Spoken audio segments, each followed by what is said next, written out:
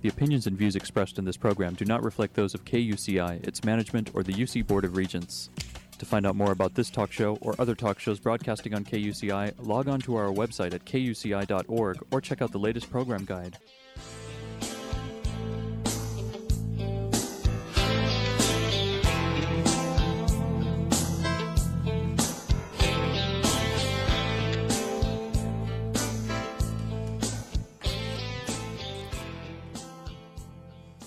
Good morning. You're listening to KUCI 88.9 FM in Irvine, California, streaming online at kuci.org and podcasting on iTunes. Welcome to Fighting for Love. This show will help you turn conflict into collaboration in all your relationships. I'm Lloyd, the show's engineer, and your host is Mari Frank, an attorney mediator since 1985. She's a mediator for the Orange County Superior Court Civil Mediation Panel. Mari's a professor of negotiations and conflict management and has been a certified state bar trainer for over 25 years. To learn more about the show and our great guests, please visit conflicthealing.com. Mari, what's your show about this morning?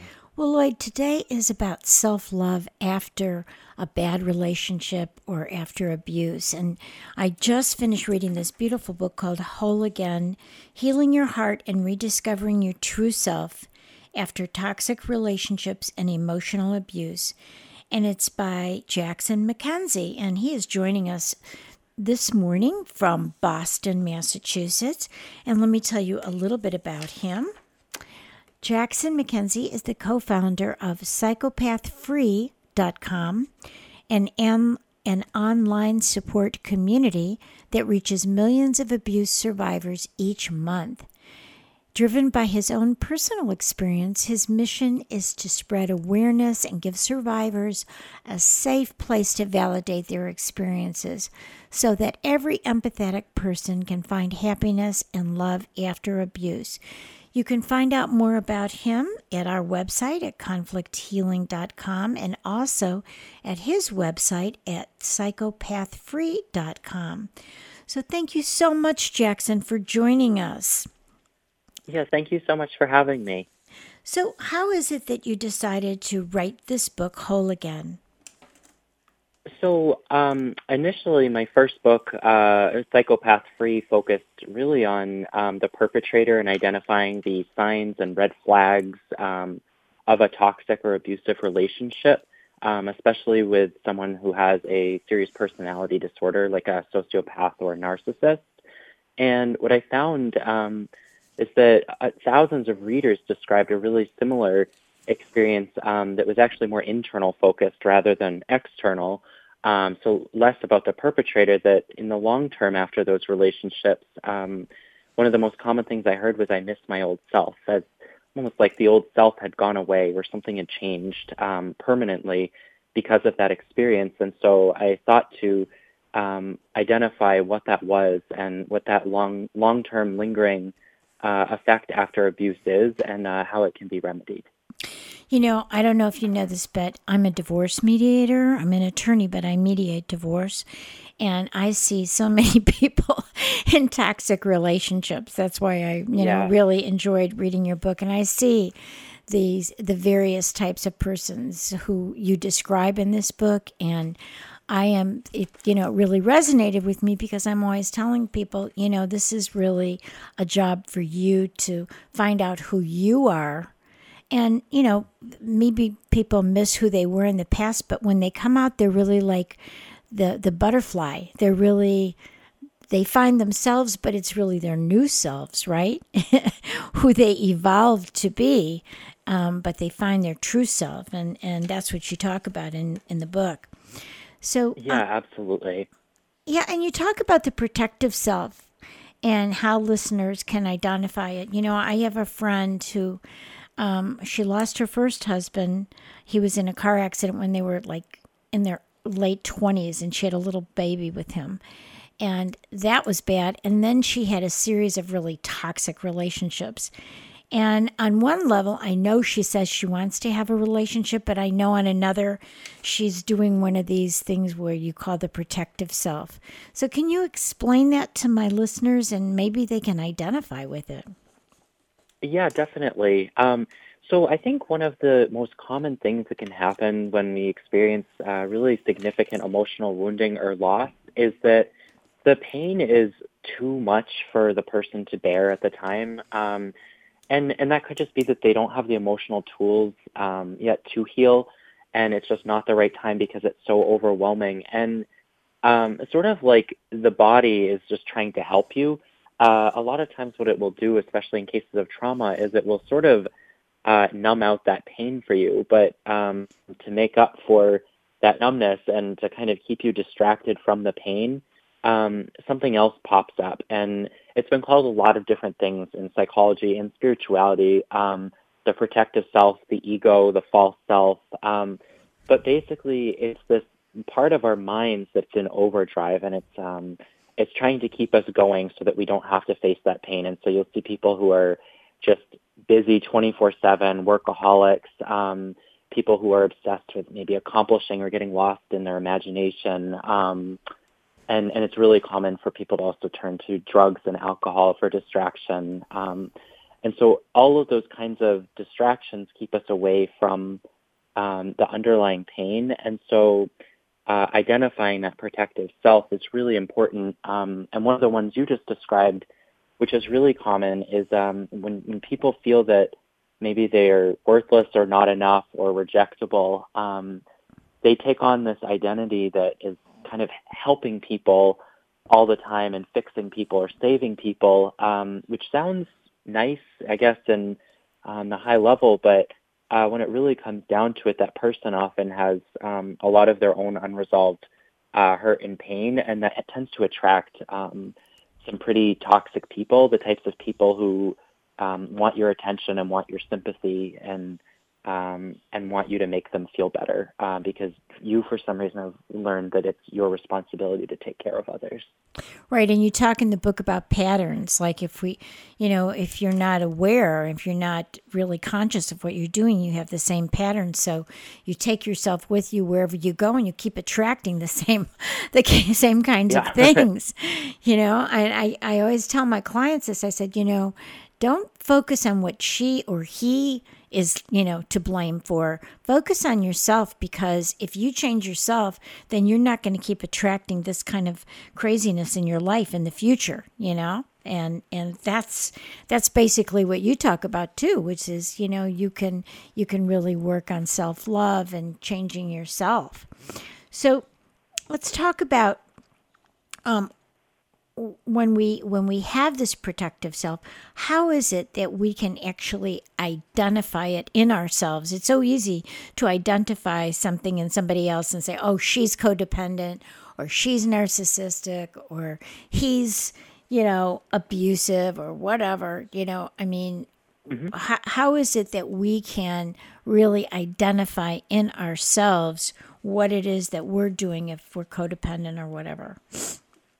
So that's a great question, and I think you're right. It's so hard to notice that in ourselves, especially because a lot of times that protective self is doing the thinking and the attempts at healing and the attempts at understanding. And so, for example, a perfectionist might approach this healing or identifying the protective self in a very perfectionistic way, like, oh, this must be why I do this, very analytical, very rigid, and I have all the answers. It's X, Y, Z, and that's that, and put it in a nice box and put it away. And so mindfulness, I think, is a hugely beneficial way to do this, because what it does is it lets you kind of take a step back. Like if you imagine your body and mind in a circle, it puts an extra circle around all of that. It's just noticing how the thoughts are going, maybe what's going on in the body. And so it's not necessarily, in the previous example about the perfectionist, it's not saying, oh, yes, I do this because of this, and I feel this way because of this. It's noticing those thought patterns. So it's noticing how you're approaching this feeling and how you're thinking about this and tackling the issue, and just becoming more and more, I guess I would say, non-judgmental, not focused around doing anything or changing anything, just noticing what's going on with the thoughts. And I think that as we do that, it's a really great way to start getting in touch with what's really happening. Yeah, I find it really, really helpful for people to do that, and for me to do that myself. When I'm upset about something, I feel it in my solar plexus, and I just kind of go in within and just kind of breathe into it and kind of question, what am I really feeling here? What's really going on? You know, and it's some people think that, you know, some people are really controlled by their thoughts and don't realize that they can change their thoughts, and they can really be an observer of their thoughts. You know, they think that their thoughts are them, but really and truly their thoughts are just things that can be changed, right? Yeah. I mean, like anything else in the body, we train and teach it new patterns and new habits, and they start to become the new normal. Where people get stuck is that those negative emotions, especially when they start manifesting as like depression and anxiety, is it convinces you that this is the ultimate truth and you have to listen to it, and that the negativity is true, and that anything else you're trying to do is just like unicorn fluff to make it better. And that's, again, where mindfulness is super helpful, because the mindfulness can let you notice all of those doubts and all of that agitation that's going on without having to say this is good or bad, or I'm doing good or bad, or I'm improving or not improving. All it is just noticing it to start. Yeah, just being aware. You know, when you talked about your own story about, you know, a love that, you know, really affected you for years, and you had that pain in your chest, in your heart, kind of talk about that, because I think people can maybe relate that you had this that just kind of overwhelmed you.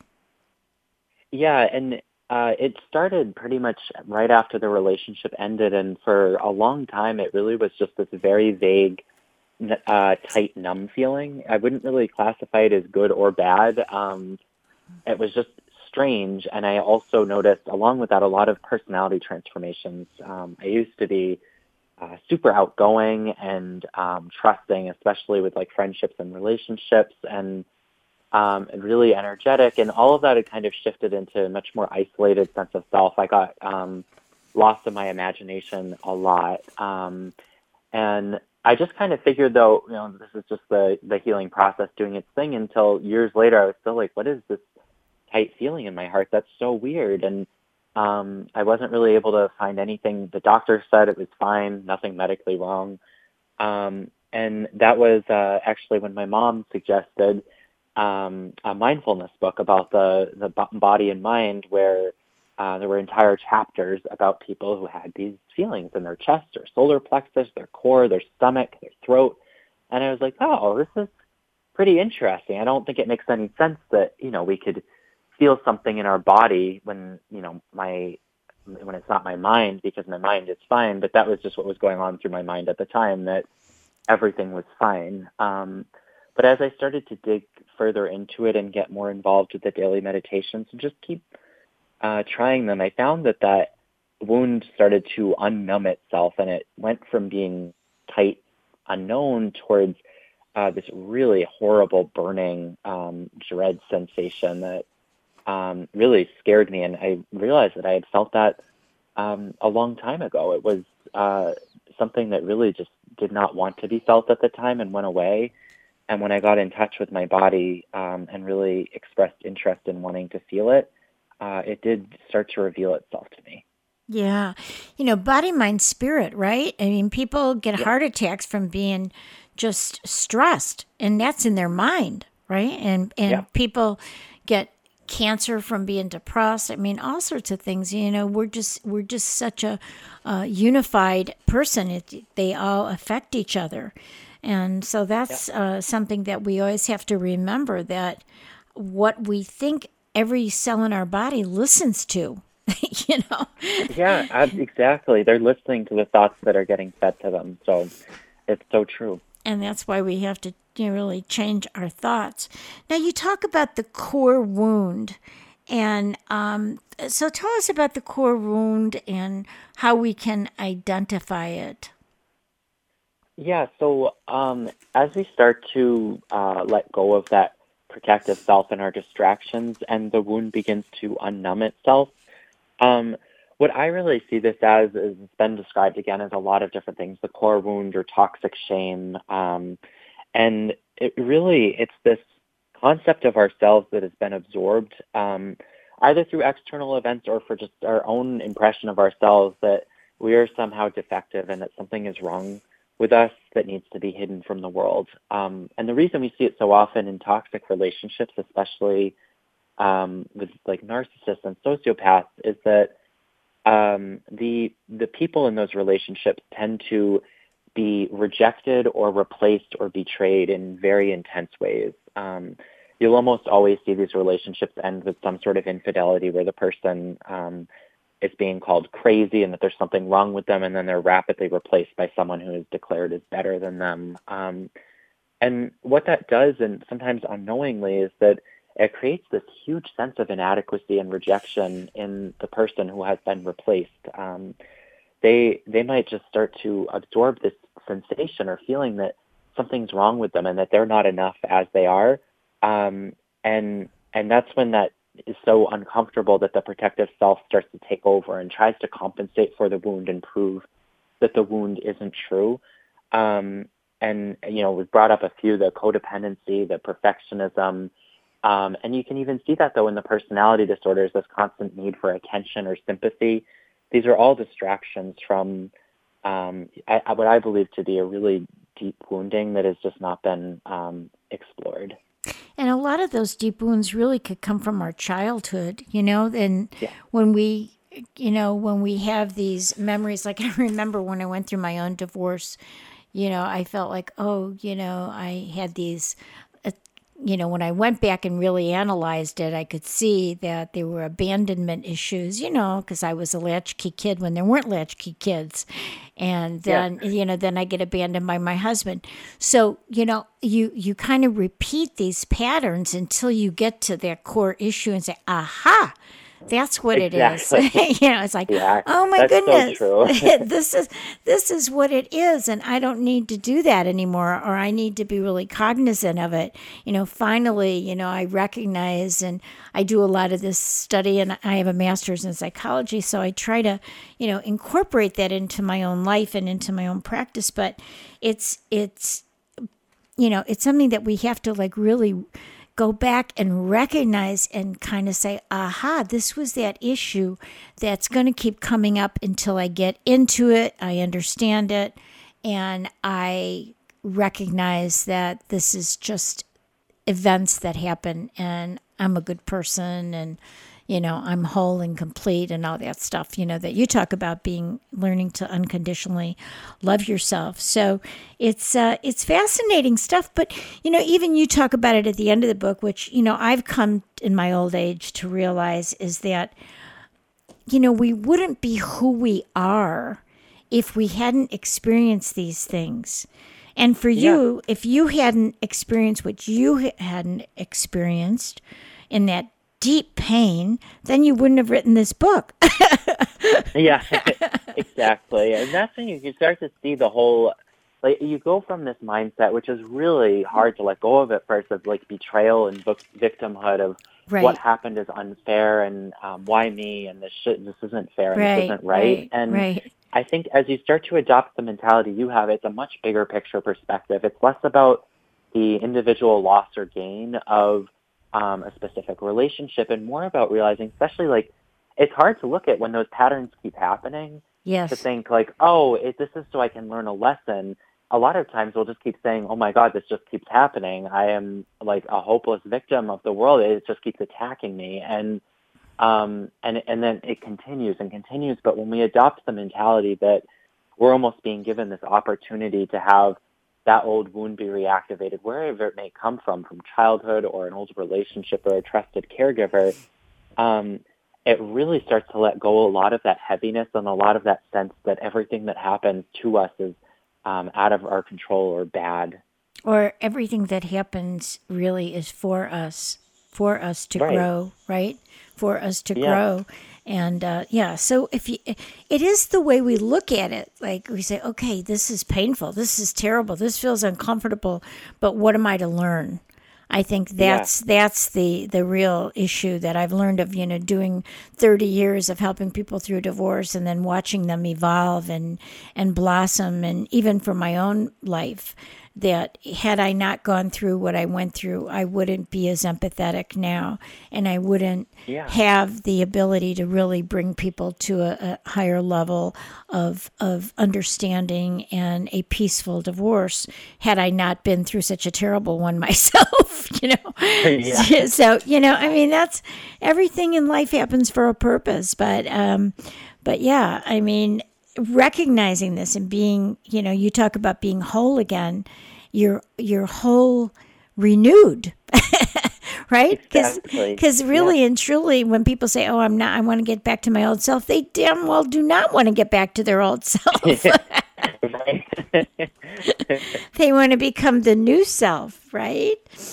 Exactly. Yeah. Like you said, the butterfly is definitely desirable. Right. So, in your research, you talk about some of the dysfunctional healing approaches you encountered.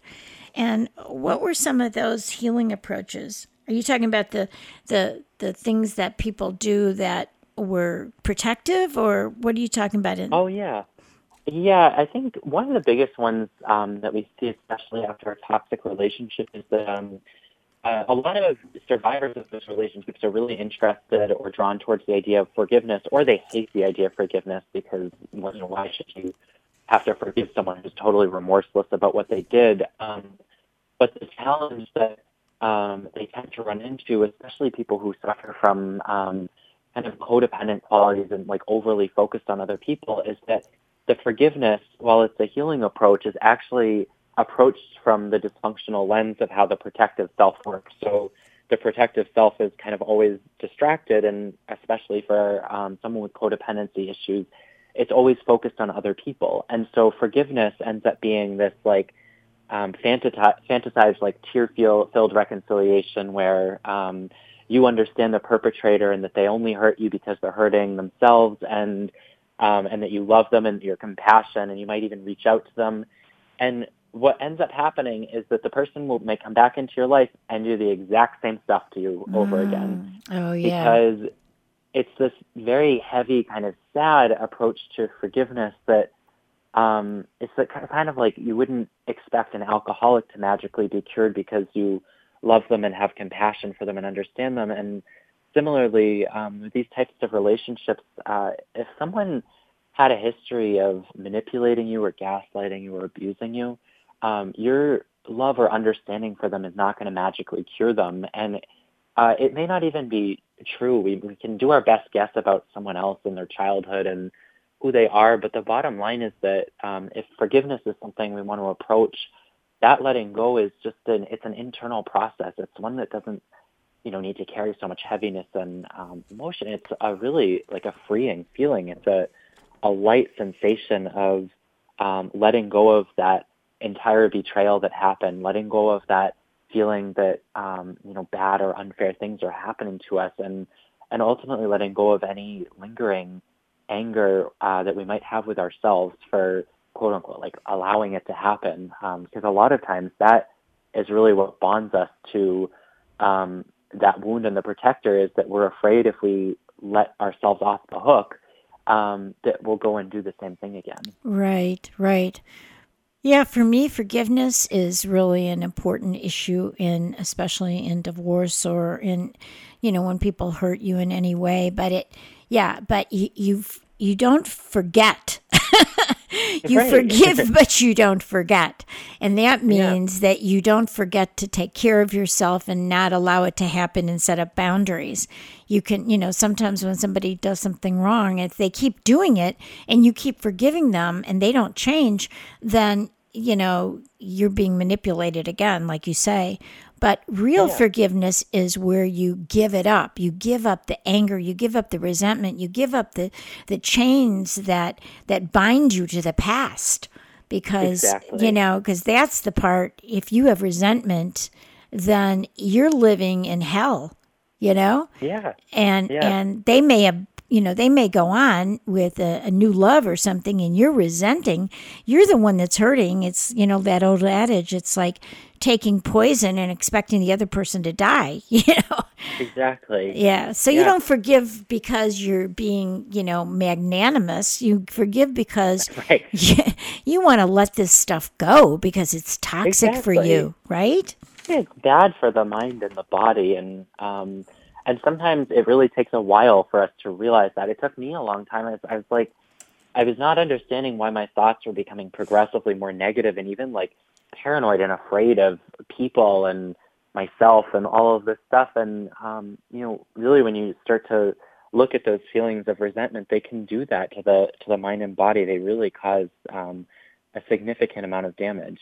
Yeah, I didn't. When I got divorced, my husband had taken off with his 22-year-old secretary, and I had a new baby and a 6-year-old, and I was very angry, and I wasn't into forgiveness, and I realized I didn't like who I was becoming.